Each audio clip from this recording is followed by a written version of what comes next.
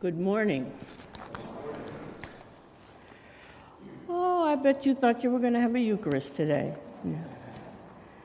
But that's okay.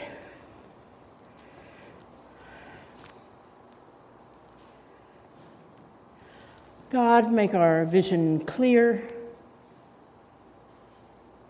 our voices steady, our hands fit to do your work in the world. In Jesus' name, amen.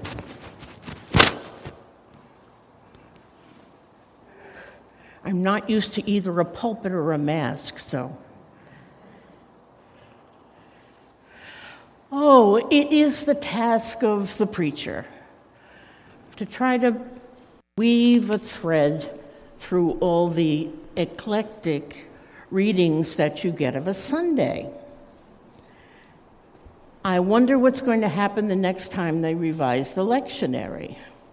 This one has a good point, and a few good points, and I will hope to bring them to light for you.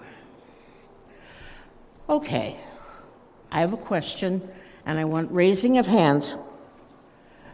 How many of you rolled your eyes, either inward or outward, when you were listening to what the capable wife is? Right? It's not just men, it's not just women, it's the bunch of y'all.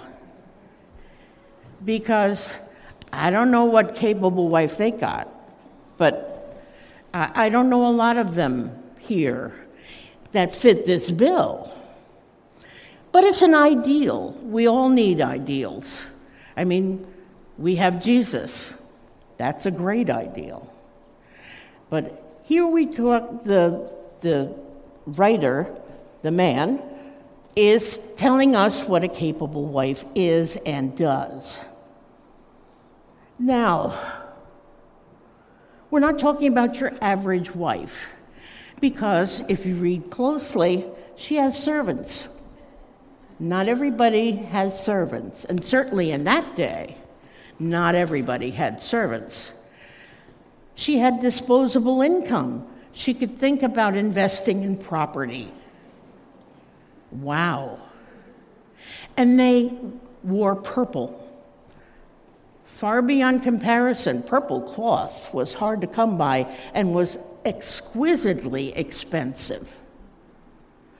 So we're not talking about Mary who rode on the donkey with Joseph in tow. This is a different kind of wife altogether.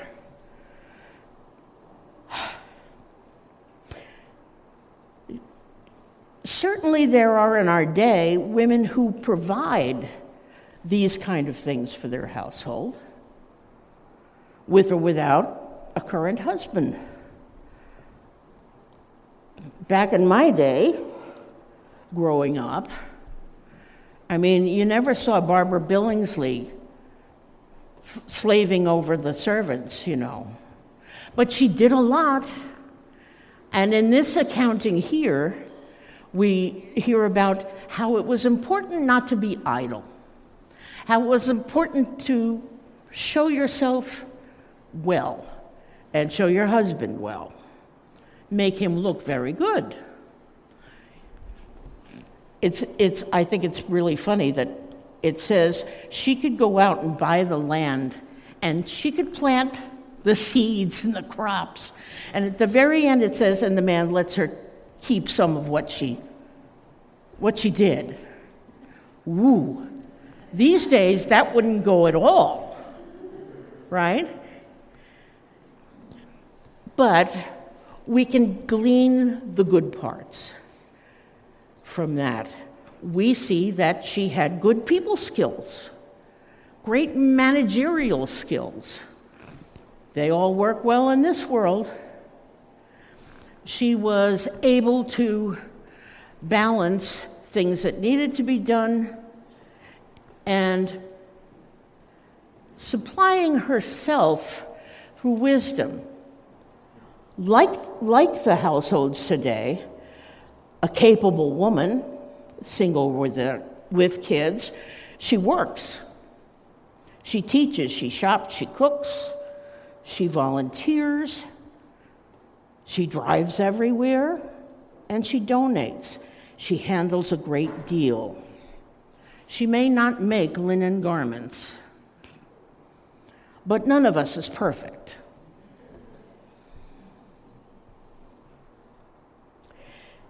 On to Psalm 1. The good are happy. Once you're doing good, there is a happiness that comes to you. When you do good for others, there's a greater happiness within ourselves. And there is the image of the tree. In arid places, in the Far East, the Near East, heck, in the California desert, if you find a bush or a tree, you know there's water. Life-giving water. And there were bushes and trees throughout the Bible. We can think to the tree, the root of Jesse, which was the culmination in Jesus. We can think of our own family tree. And as Christians, we think of a particular tree, the cross, a particular water, baptism, and the fruits of the Spirit in doing good for ourselves, to ourselves, and to others. Oh, James, I love James. He's not one for lip service. He wants to see you doing it. Doing what you say is the right thing to do. And he's approaching sin from a point of wisdom. If you're wise, you will not fall into the tendency to let your inside, your envy, your greed, your ultra-competitiveness get the best of you. But the evil is inside. There's also the devil that's on the outside, the little guy on your shoulder that suggests things to you that might be the easy way out. For James, a moral life flows from wisdom. And the wife had it too, if you go back there. James praises the rare and paradoxical wisdom embodied in the servanthood of Christ. Jesus repeats to the disciples in Mark for the second time. And Mark is a teeny tiny little gospel. He's the guy that says, and this happened, and immediately that happened, and next happened, and the very next thing. Well, 3 times in Mark's gospel, he predicts Jesus' suffering, death, and resurrection. And you know what? This is the second time. And the disciples are still not getting it. Maybe they are, and they're too afraid to go down that road. It's a scary thought to lose your leader, to lose the reason that you've been traveling all over the place, to be killed. Not to die, to be killed. So rather than deal with that hard topic, they start kibitzing between themselves. Who is the greatest among us? Now, I don't know if the disciples included Jesus in that. I don't know. And if they did, they're going to come out second, at least. So they quibble. Who is the greatest? Who's the favorite? who's the one above all the rest? And you can imagine, well, he does this way, but he's really terrible at that. They go back and forth and back and forth. And when Jesus asked them, what were you talking about when we were traveling? They are so embarrassed. They sort of have this feeling, we're not supposed to be talking like this. But it was much easier than facing a grim reality. Jesus pulls them up by saying the greatest must be a servant. That is, the least. Not the greatest. The least. There were 12 apostles, disciples, meant to be replacements for the 12 tribes of Israel.